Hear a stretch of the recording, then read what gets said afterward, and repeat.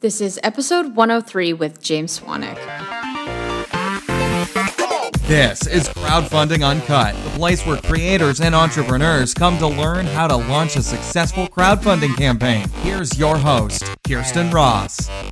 This episode is brought to you by BackerKit. BackerKit is a crowdfunding fulfillment software service that helps you take care of all the spreadsheet nightmares after your campaign is done.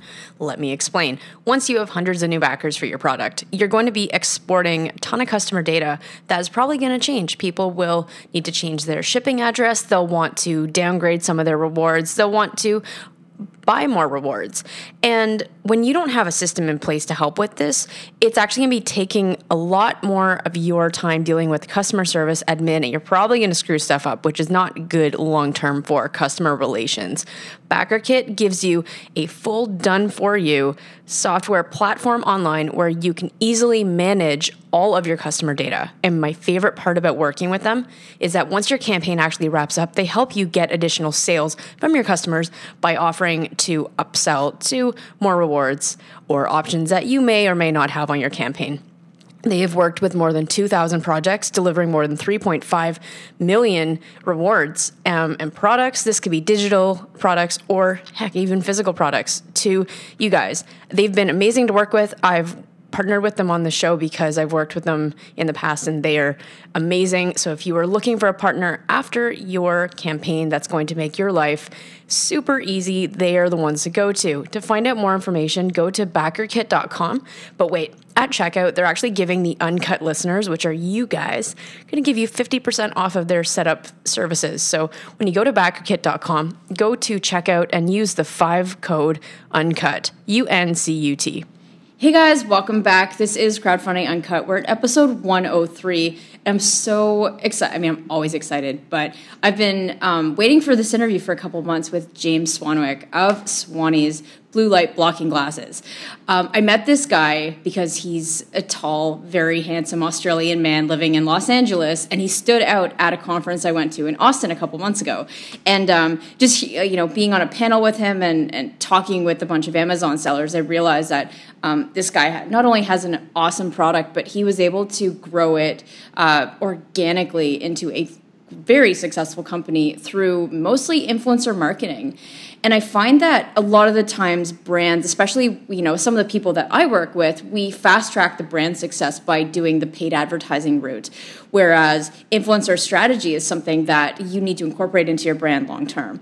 And a lot of people may not know how to go about influencer marketing or all that thing. So I thought, I heard James' story and I was like, dude, you need to come on the show because I think it's really awesome what you were able to do with Swannies based on influencer marketing and some of the, just things that you've used in your toolbox over the last couple of years with it. So welcome to the show. Kirsten, thank you so much. My mother will be so happy that you paid me those nice compliments. She always loves to hear when people say nice things about her son. So thank you very much. I'll have to send her this episode so she can feel good. It's like, just listen to what people are saying about me. That's right. That's awesome. So I guess where I want to get started is so that people really understand what Swannies are, who you are, and how you kind of got started with this whole crazy entrepreneur journey. Could you just give us where you started with all this? Yeah, sure. I mean, you can tell I'm a funny talker. I'm from Brisbane, Australia, and I used to be a newspaper reporter, and I was a newspaper reporter for many years. And then I moved over to the US and, I tried to be an entrepreneur, tried to start a PR company in about 2008. There was financial Armageddon, you might remember. Yep. And just as soon as I started that company, I lost it. Like 6 months after I started, I had to shut it down. And, I ran away to South America for 6 months to go and lick my wounds and say, I'm a hopeless entrepreneur. And when I came back, I just started learning everything I could about business and online marketing. And, I struggled for a couple of years, to be honest, and wasn't making much money, which is a bit depressing as a man who was sort of approaching his 40s at the time. And then I got a mentor. And then from there, getting a business mentor, I started to do okay in business, actually. And then a couple of years ago, I was introduced to this idea that we should block blue light at nighttime. and that all of us staring at our cell phones and Facebooking and Instagramming and watching TV late at night was actually destroying our sleep, because all of that light was preventing us from naturally creating melatonin. And that was where I kind of got into this idea of wearing blue light blocking glasses before you go to sleep at night. Friend of mine was wearing a really ugly pair, and I was like, "What are you doing? Get those things off!"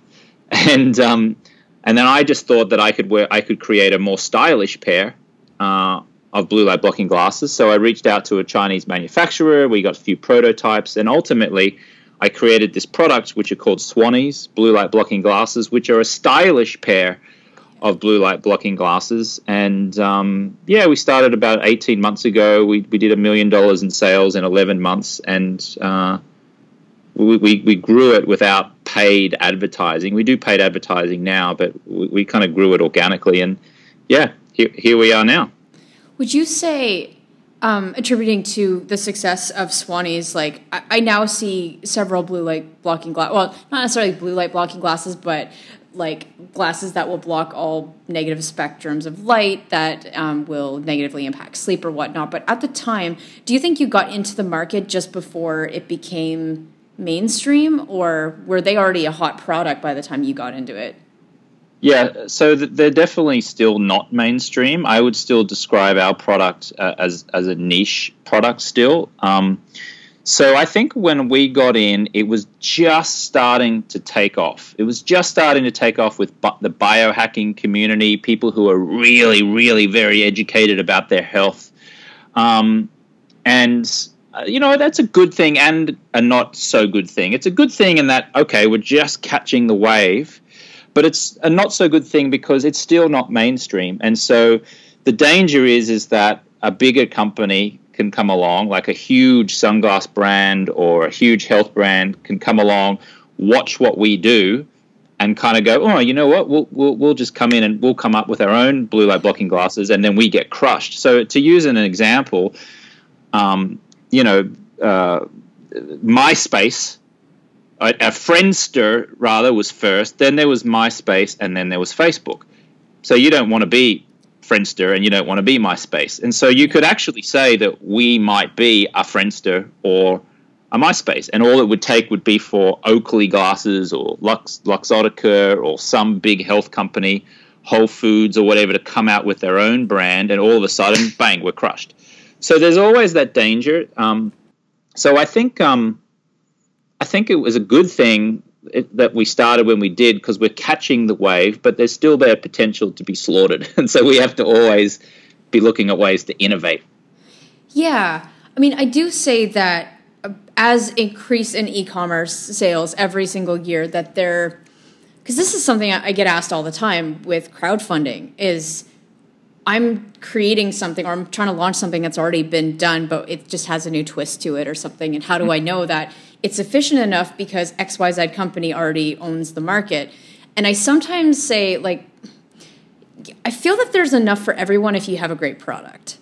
Mm-hmm. So with your innovation, because you're obviously on top of it, how do you make sure that you're developing something that is hopefully not going to become obsolete when or if Oakley comes out with something like this, right? Like, what is that about?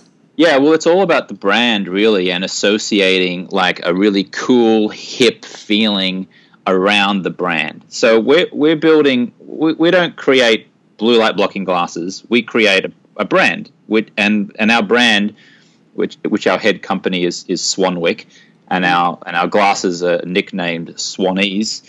We're creating kind of like a cool, hip factor around them, and we're building a sleep company, which will involve lots of other products. So we're not a glasses company. We're a sleep company that happens to build glasses, and I think that's a very important distinction to make, because a lot of people who sell on Amazon, for example, will go there and they'll just sell products, and they'll sell a product, and some of them might hit it out of the park and make $1 million, $2 million, and in 6 months, but then all of a sudden it just dies because some other brand comes over and squashes them, and then they don't have a brand to kind of fall back on. Mm-hmm. So we're creating a brand, which is our company, Swanwick, and and we're selling lots of products. Like we sell a sleep supplement, a sleeping mask, an air diffuser, a magnesium spray, all of these things that help with sleep. So even if a bigger company comes in and, with a product that rivals ours, we're hoping that there is enough customer loyalty and coolness factor around our brand that people will still buy from us. Yeah, I think you've also made a really smart choice with going the sleep route, because if I'm a consumer and I'm looking, man, my sleep sucks, what can I do to improve my sleep? I think of Oakley's as a glasses company. But if I go to the sleep specialist, I'm more inclined to trust your brand because you are specialists at that specific pain point that I have. Yes. Right? And so where Oakley's may come in with some beta blocking glasses, ultimately the consumer that it really cares about improving the quality of their sleep is going to stick with you. That's what we hope. Yes. And a lot of that also comes around, like I was saying, creating like the culture of the brand. So if you and I have met in person, we've chatted, we've talked, you've probably seen some of the social media posts about our glasses. It's fun, it's upbeat, it's positive, it's kind of funny in a little bit. It's like, hey, I'm rocking my Swannies glasses. It's like a big smile. I'm not sure that there are people who are sharing photos of them like with using their bed and going, hey, I'm rocking my cool bed. I mean, it's kind of like a bed. I mean, there are companies that kind of do that, but so I guess what I'm building is not just a sleep company, but I'm building like a cool, fun, hip, kind of trendy, shareability kind of feeling around our sleep company. Because it's people make decisions based on emotion. Emotion is derived from the feeling they get from your brand. So yeah, I love that. That's right. I like the way that you just articulated that. Yeah. Thank you. I do say smart things sometimes. I have this ability sometimes to either ramble and I feel like I don't even understand what I'm trying to say, and then other times I just say something and I'm like, oh, okay. Don't worry, I'm the biggest rambler of all time. Don't worry, you're doing great. Trust me. Awesome.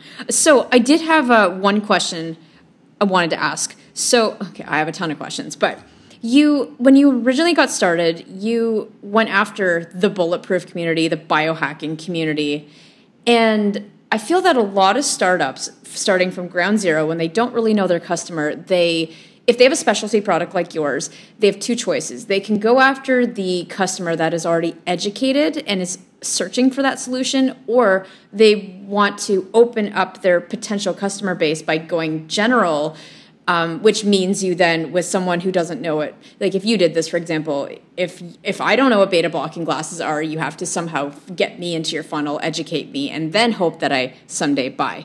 Did you just instinctively know to go after the people who already knew and had this problem and were searching for the solution, or did you attempt to do that education to bring in a more open market?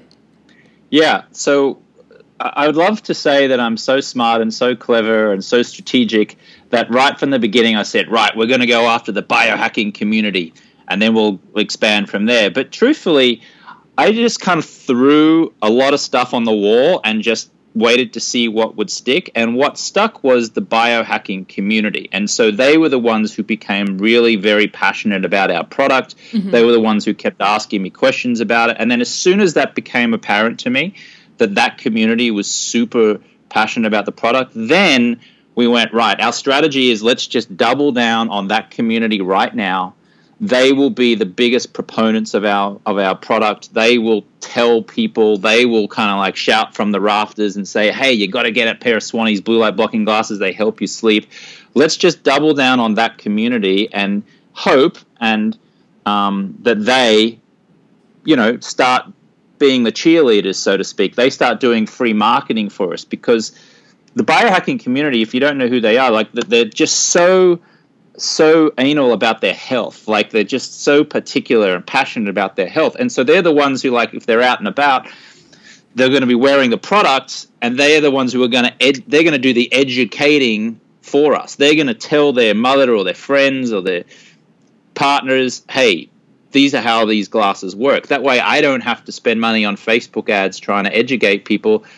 Our existing loyal, passionate customers are already doing the educating for us. So to answer your question, when we first started, it was let's just get it out there and try to educate as many people as possible and see what happens. And then when it became apparent that biohacking was the community that loved it the most, then we just put all of our marketing and our focus and our attention into that community. Yeah, you kind of pulled a Tim Ferriss with that, where in the 4-Hour Workweek, he talks about how he had, say, 100 different customers, and he did analysis to realize that the most profitable ones were 20% of the people he was serving, and he just focused on the people that were making money, because it's the 80-20 principle, right? Yeah, absolutely. And I'll just use another example, if I may. Yeah. I have another program or a program called 30-Day No Alcohol Challenge, and I teach sort of social drinkers to quit alcohol for 30 days. I haven't drunk since 2010. I was never an alcoholic. I was just a social drinker who got tired of hangovers and like feeling kind of lousy. And so I quit, and I stayed quit, and now I teach social drinkers how to quit for 30 days. Anyway, I've had this program for 2.5 years, and a lot of my marketing has been aimed at 20-somethings who go out and get drunk and like, oh, you should come in the program. And then my testimonial videos, there's a lot of people in their 20s. Just last week, Kirsten, I finally did a survey of my customers, and I found that the majority of my customers are in their 40s. And Wow. this was I mean, it wasn't surprising to me because I see customers in there who are in their 40s and they engage with me. I'm like, oh, I've got some customers in my 40s. But I realized that like the biggest customer were in their 40s, and 66% of them were women. And so I've realized that up until this point, I've been marketing to a 20-something guy or a 20-something woman without actually going, oh, you know what? 2/3 of my customers are women who are in their 40s. And I'm like, I did the kind of like the palms, the like face slap or whatever, where you should have known. And so now I'm just like, oh my God, like I'm looking at all of my marketing to try to get people into the product. And I'm like, no 45-year-old woman is going to want to get my product if the first video I've got telling him to get into the program is of a 21-year-old guy talking about how, oh, I used to go out and get drunk at college all the time, and then I joined the 30-Day No Alcohol Challenge. No 45-year-old woman's going to care about that 21-year-old kid. So yeah. That's where you kind of like, that's what I did wrong. I should have like really understood my customer, my core avatar right from the beginning. So I would encourage your listeners, like really take the time to survey your customers and understand who they are, and then make your marketing speak to that particular person. Because I made a mistake. It's probably cost me tens of thousands of dollars in lost revenue because I didn't understand my core customer. Yeah, that's a great point. I'm glad you hit that point home. Because as every startup, you need to have an assumed avatar, but as soon as you or like, assumed customer. But as soon as you have enough data just to reach out to them and see who they actually are, let the data speak for yourself. Because you're right. If you continued Facebook advertising to those people with the videos and you continued that course, how much money are you leaving on the table? Versus if you now start marketing to the right people. That's exactly right. It's crazy. So it's like if you're trying to sell. If you're trying to sell, I'm trying to think of a good analogy here, but I'm drawing a blank. If you're trying to sell McDonald's a hamburger, a Big Mac, to a super health conscious person who is a vegan and sleeps really well and drinks lots of water and runs half marathons, that's a tough sell. Like that's a tough sell. So don't try to sell a Big Mac to a super health conscious person. Same thing. It's like just like understand your customer, understand what your product does and how it helps that customer, and then speak in their language. Yes, 100%. No, you couldn't have said it better than me. So I love that you brought that up. Like, that was a really nice golden nugget you brought up. I love tangents for that reason. That's why I don't script these interviews. But so that's really cool. So when you first got started, you were establishing who your customer was, and then 18 months later, you surveyed your audience to learn more, and it's going to help you pivot and refine, which will make your sales go up and stuff. But when you first started, what were your top 3 ways that increased your revenue the most early on? Yeah. So number 1 was getting reviews. So when we launched only on Amazon. We didn't launch on our own website. We launched on Amazon only. And we were pretty educated in that we knew that we needed to get a lot of reviews to work the algorithm of Amazon. The more reviews you get, the more positive reviews you get, the more Amazon promotes you in the search engine. So we did everything we could to get reviews. We begged, borrowed, stole. Like, I was like, please write a review, please write a review. And at the time, you could actually give your product away in exchange for an honest review. You can't do that anymore. Now they have to purchase. But at the time, we would give it away. We gave away like 100 pairs of glasses in exchange for an honest review. I would have my mum write a review. I had my friends write a review. I would text people. I'd have a long list of my friends, at 20 friends, and I said, will you please wear the product and then write a review? And then when they said, yeah, I'll do it, and they hadn't done it, I would text them again and say, hey, just a reminder. And then when they still didn't do it, I'd call them and say, hey, I need that review. So it was just like following up with people. Cool. Second thing I did was I made sure that I associated with influencers. So, for example, Dave Asprey, who's the Bulletproof guy who runs the company Bulletproof, I was friendly with him. I'd met him on a couple of occasions, and I knew that his audience of biohackers would love our glasses. And so I sent him a video text message saying, hey, Dave, James Swanwick, I hope you're well. I'd love to help you educate your listeners about the dangers of blue light and at night and how it messes with your sleep. I'm a bit of an authority on this now because I have these blue light blocking glasses that I've named Swannies, and so I'm helping a lot of people sleep better. How about you and I have a chat on your show, and I'll give a ton of value and help your listeners understand how they can sleep better by blocking blue light. So you'll notice in that pitch, I was talking about his interests. Like, I'm talking about his listeners. I'm talking about how I can give benefit to his show. I'm not saying, hey, I've got these cool pairs of Swannies glasses. Can I come on your show and talk about them? I was talking in his interest. And so he sent me a video text message back saying, James, it's awesome. I'd love to do that. Let's get you on the show. Let's talk about it. I love that topic. And then I had to wait probably 2 or 3 months. And I remember I was in New York at the time. I was in a hotel room in Midtown, and I was at a conference. So I left the conference, went up to the hotel room, and he interviewed me from this when I was in this hotel room over a Skype connection. Mm-hmm. And then 2 months after that, he finally published the episode, and you can find it on YouTube now. If you just type in James Swanwick, Bulletproof, Dave Asprey interview, you can see it. And our sales went quadrupled overnight. Like, just from in the 3 days after that episode came out, we jumped up from in the teens, like maybe selling 15 pairs a day. We jumped up to 55, 60 just in just 3 days. And that was, that illustrated to me the benefit of being on like a high listened to show with a very in alignment type of audience. Mm-hmm. And so from there, it's just like, I got to get on more shows. And so I just reached out to other podcasts people, and I got interviewed on the show. I was on Ryan Moran's show about business. And so because I'm talking about business, I still get to talk about the glasses. And so people, mm-hmm.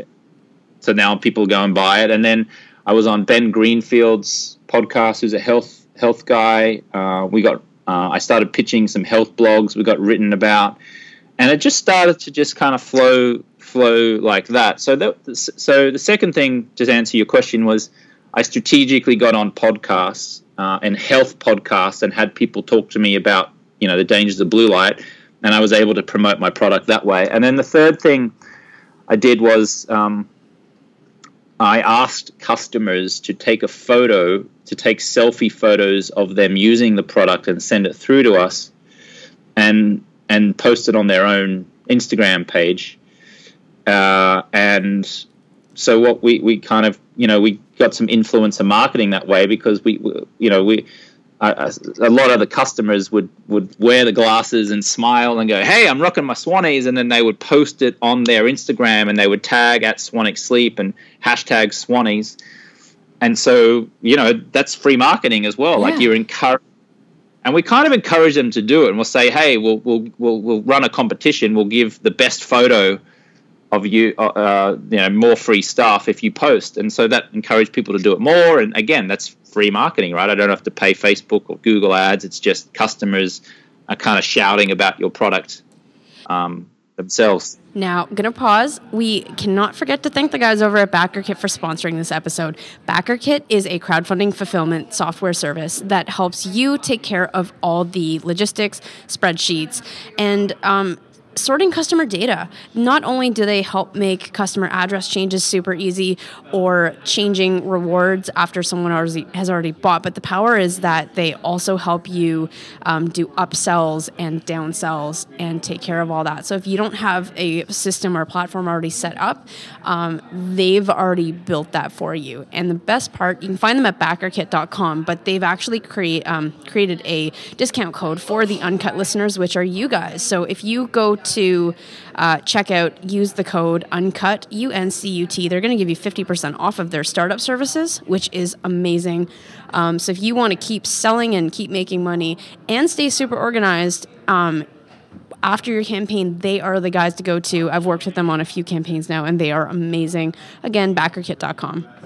With crowdfunding, we have a small segment of people who actually have they've done a beta run of product, and they can use that for influencer marketing and stuff like getting product to customers in exchange for testimonials, user reviews, and something like getting them to take selfies on Instagram.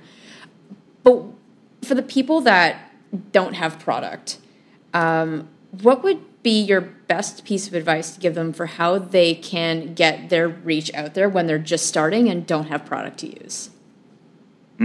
So are you saying that they're waiting for product to come out and that are ultimately going to sell? So just say we're someone like Teddy, who you referred me to, and we're working on his launch. So Teddy, he may only have 10 prototypes that he could send to influencers, or 10 prototypes that he can send to customers for feedback.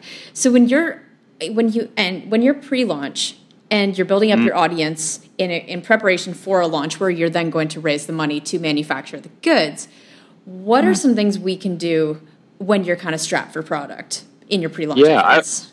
I would do as many videos as you possibly can with the products that you have, and go out and do cool, fun demonstration type videos of your product.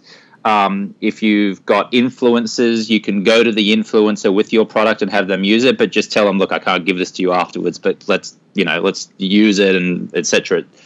Let's get you engaging with the product.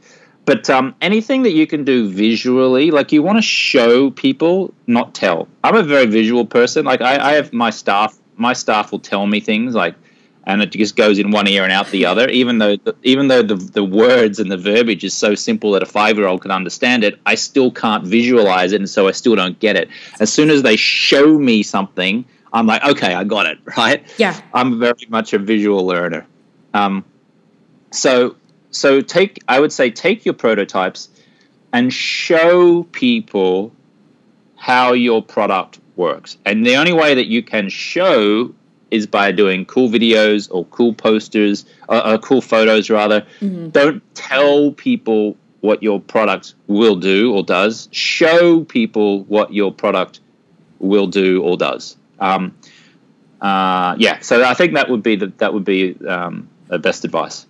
I do love that. And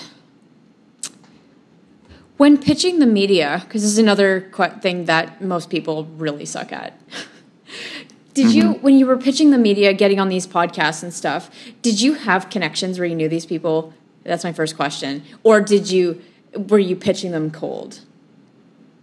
Both. So some of them, like Dave Asprey, I'd met previously and I was friendly with. I wouldn't say we were friends, but we were friendly because I'd, bumped into him a few times. I felt comfortable enough to be able to pitch him, and that's kind of like a warm pitch, right? Because it's like we're friendly, we know each other.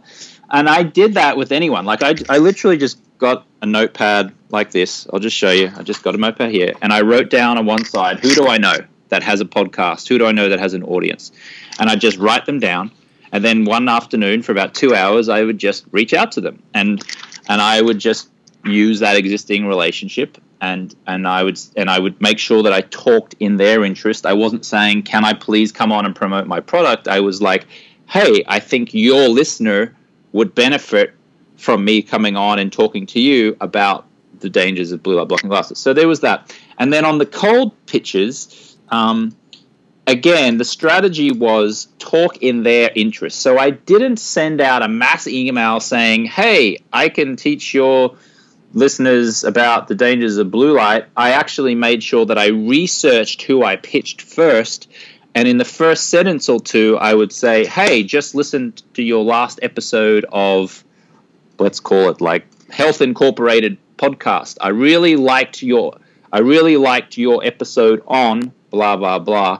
Hey, I think your listeners would benefit from learning about the dangers of blue light.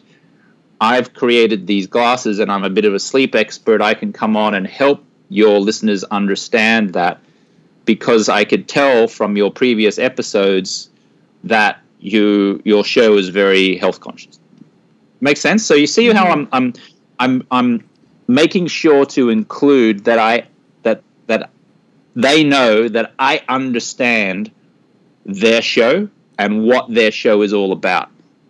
I cannot tell you how many times I get pitched from these crappy PR companies or these crappy people who say, "Hey, we would love to put John Smith on your show. John Smith is this person and he's amazing and he does all this kind of stuff. Blah, blah, blah, blah, blah. Reply if you want to have him as a guest on your show." There's not one mention of the James Swanwick Show podcast. They've copied my name, James, and put it in, and that's the only thing. Like, they clearly don't know anything about my show. They've obviously just gone in and got a list of all the shows, and they've gone, "Oh, his name's James, we'll put James in there," but that's the only reference. They don't know what my show's about. They haven't referenced any previous episode I've done. They're just like copy, paste. So I'm like, no interest. Yeah. So what I would say is, when you're sending a cold pitch, and if you're sending it to a journalist, you must let that journalist know that you've read their stuff. So if the health editor of CNN.com, his name is Peter Smith, right? Go in and type in Peter Smith, CNN Health, and read the last 3 articles that Peter Smith wrote. And then when you're pitching him your product, you go, "Hey, Peter, I really enjoyed your last article on July the 10th about blah, blah, blah." What journalist is not going to love that, right? Because a journalist, like, now you're letting that Peter Smith know that you've read his stuff, that you appreciated, you liked it. And now from there, you can say, "Hey, I thought maybe your readers might be interested in learning about blah, blah, blah." Do you see what I mean? Like, that's the key. If you just send a mass cold email, you got little to no chance. But if you take the time to research who you are pitching and reference that in your pitch, your chances of getting press increase exponentially. Well said. Just a couple of episodes ago, we had someone come on to teach people how to do their own PR because of things like this, which is like a fairly good episode. But I'm going to switch gears a little bit to my last topic, which is, in the last 18 months, what would you say has been the biggest struggle you faced growing your business? Growing pains, absolutely. It's kind of like in the first $0 to $1 million in sales, you're pumped, you're happy, you're excited, you're throwing things at the wall, people are buying, you're trying different things. Everything's great, right? Because sales are going up and you're like, "Cool, this is awesome. It's going to continue." And then all of a sudden you get to $1 million in sales And all of a sudden you go, wow, we don't have systems, we don't have processes. I've had to hire a few people to come in and do things. Now I'm managing people and personalities, customers, because we have too many customers. I don't have a customer support team. Our support team aren't educated enough in the product.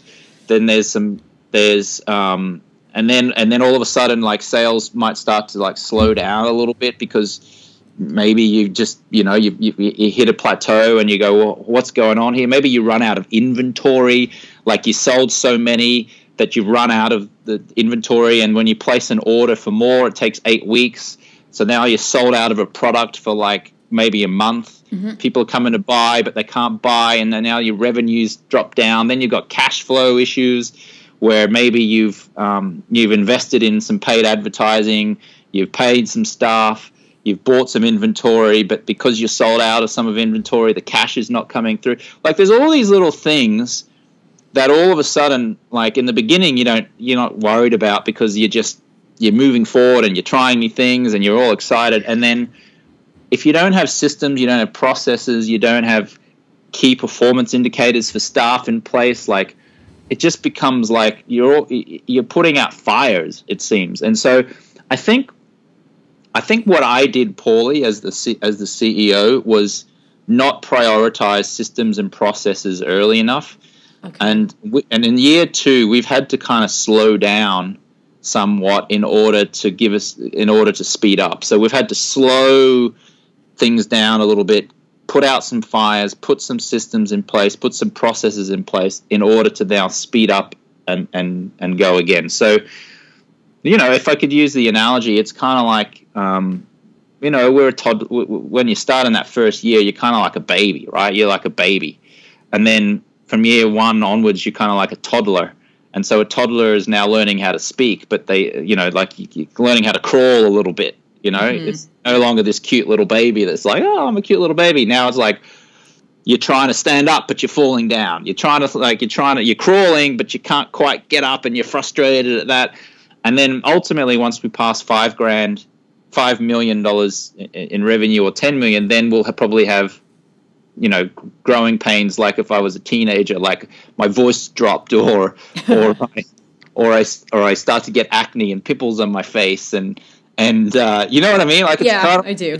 With every phase of the business, there are kind of new awkward growing pains, Mm-hmm. So I think that's one of the negative sides to crowdfunding is that you've had the opportunity to have a quick but steady growth. So you've had time to deal with those growing pains. Imagine going back 2 years and raising $1 million in a crowdfunding campaign. You get that $1 million, sorry, we just hit the mic, but you get that $1 million from Kickstarter, and then all of a sudden you have to fulfill all these orders, and you've never done anything like this before. And that's where I think a lot of entrepreneurs, they kind of choke because there's so much happening in such a short time frame. They don't know what to prioritize to make sure they stay afloat and can fulfill and make this a business. So. Yeah, it's a huge issue, fulfillment, if you have physical products. Like, I can tell you right now that I have dozens and dozens and dozens of the world's best affiliates who are just saying, James, let me promote your product. I want to promote Swannies. This is amazing. Like, and then there's one particular guy who can send me 600 sales a day, probably like 600 to 800 sales a day. And he has a huge email list and is an expert in cold traffic. Mm-hmm. And that sounds great. And I'm like, instinctively, I say, yeah, let's do it. Let's send me 600 sales a day. But here's the thing. If that was to happen, we would run out of inventory like pretty quickly. Yeah. Well, quickly. We'd run out of inventory quickly. And so I need to manage like the sales volume with how much inventory we got versus how long it takes to get new inventory in. So it's not so easy to just go, yeah, let's go. Let's make as many sales as we can. Because if I don't have that structure and that cash flow management in place, the business can fall apart. Can fall apart overnight. As strange as that seems, is like, how can it be a problem if you're making so many sales? It can be a problem because now you've run out of inventory for 8 weeks. People come to you to try to buy and they can't. You're losing all of these customers. Now nobody trusts your business. Now they're going to someone else and they're buying your competitor. Meanwhile, you're sitting on your hands, and you've had to pay out the affiliates all of this cash, but you didn't do the math well enough or the accounting well enough, and now it's like, well, you can't pay out all of that because you need to hold some to pay staff, and it's like this balancing act. And so I'm, as much as I really want to go a lot faster than we have, I'm kind of happy that it's more like a slow and steady and gradual growth wins the day, I think, for us as a company at this stage anyway. Yeah. No. It's cool just to see the other side of the spectrum once you're officially in business, and then what that first 12 to 24 months looks like. Yeah. I mean, look, I think it's different if you have a digital program. Like if you have a program, an information program, then you can bring on 600 sales a day, no worries, because there's no inventory. There's nothing there's nothing really to manage. It's just you're buying air, you're buying information, the digital product, right? But when you have a physical product, and then there's a lead time between, buying the product from getting the product from your manufacturer or manufacturing it and then receiving it and then sending it off, then it can become problematic. For sure. This is great. My last two questions. The first one is there anything I should have asked you that I haven't? That's a great question. I like that. Let me come back to that. Ask me the next question. If people want to find out more, because you have an Inner Circle program, if people want to actually work with you as an entrepreneur versus physical products and stuff like that with Swannies, if people want to learn more, where would be a good spot to send them? Yeah. If you're interested in doing some coaching with me, just go to jamesswanwick.com/inner circle. And my last name is spelled Swanwick, so it's spelled Swanwick, even though it's pronounced Swanwick. Yeah. So you can go to jamesswanwick.com/inner circle. If you want to learn about the glasses and just see what we do in our marketing, and then you can go to swanwicksleep.com. And I got my podcast, The James Swanwick Show, which has been in iTunes now for a few years, and I talk things about business and life and health and travel and things like that. And I'm on Instagram and Snapchat and all that good stuff. But then coming back to your question, you said, is there any question that you didn't ask me that you should have done? It's a hard one, but it covers my bases in case I'm like, oh, whatever. Maybe you could have asked me, like, what's the vision for the business in the next, like, where do you want to be in the next 2 years or 5 years or 10 years? That might be a good question. James, my last question is, what is your vision? Where do you see Swannies going in the next 5-10 years? That's an amazing question. I'm so glad you love it. Yeah. So I have a very clear idea what I want to do with two of my businesses. For my Swanwick Sleep company, I want to build it to a $100 million business with a view to selling it. With my 30-day no alcohol challenge business, I want to just keep it forever and grow it, and just have that be a business that spits out income year over year, that just comes out and pays bills, and it's just a regular income. So the Swanwick Sleep company is kind of like a grow it to be big and then sell it and walk away with a beautiful payout and feel amazing about it. 30-day no alcohol challenge.com business is, I'll never get rid of it. I'll just keep it forever, and I'll just always churn over. Recurring income. Yeah, and I like that. I kind of like the fact I got the gamble or the risk, or the one where you're trying to build it to sell, and then you got the other business where you just want to keep it forever. So I think that's my strategy. I like those formulas. It's I was thinking about this a few months ago when I launched my membership site. When I launched it and got X amount of sales in the first few days, I realized how much the one thing I miss about having a job is that guaranteed salary. And what you had just created with something that gives you that consistent recurring income every month is you've essentially created the safety net of a job without the job, because you're still your own boss. Yeah, that's a great way of putting it. Yeah, the 30-day no alcohol challenge will always be the business that pays me an income. I mean, the sleep company will as well, but like in my mind, I don't really need much more than 75 to 100 grand a year to run my life. I mean, that's kind of like, I think most people who are in a job would like to have a 75 to 100 grand a year job, right?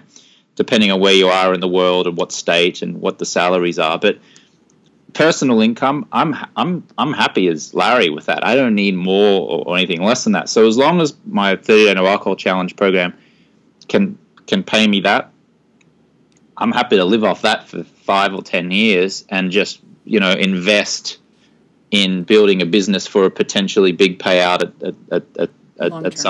at long term, yeah, as well as whatever else comes up. I'm sure there'll be other businesses. For sure. The entrepreneurial syndrome where you want to chase shiny new rabbits all the time. Oh yeah, trust me, I know that feeling.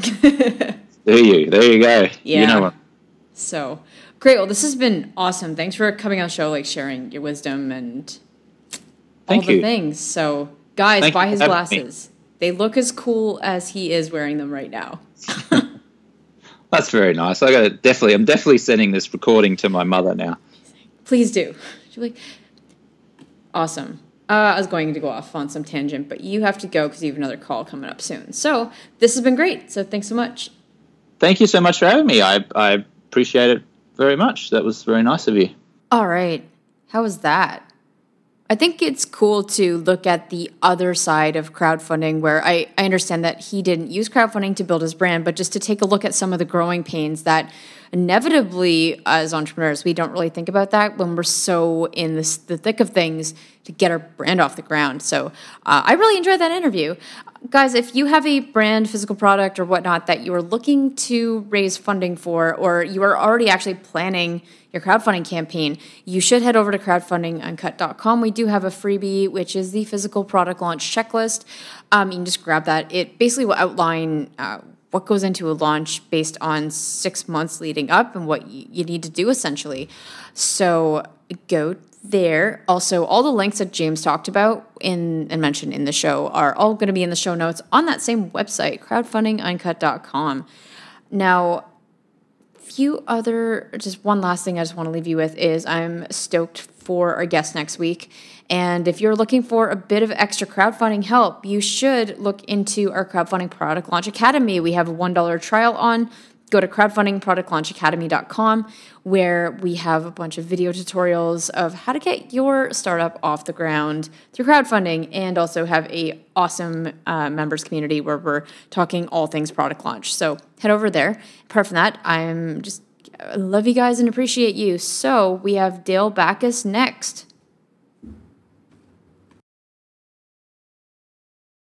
Are you launching a product on either Kickstarter or Shopify and you're feeling completely overwhelmed with the process? Hi there, my name is Kirsten, the CEO of Launch and Scale. To date, we've helped several online sellers sell millions of dollars online and scale their business from 0 to 7 figures by focusing on building an audience of fans that will actually convert into paying customers. If you're serious about building a 7-figure e-commerce brand with less time and less risk, you should check out our product Launchpad. PLP is a proven accelerator that takes you step by step through the process of launching and scaling your product brand. Brands like the Monk Manual, AberLight, Series Chill, Jamstack, and several others were all launched using our product Launchpad. So if you'd like to be our next success story, go to launchandscale.co/PLP to learn more. And for a limited time, we're offering a 7-day trial of the product Launchpad for only $1. Again, go to launchandscale.co/PLP to learn more.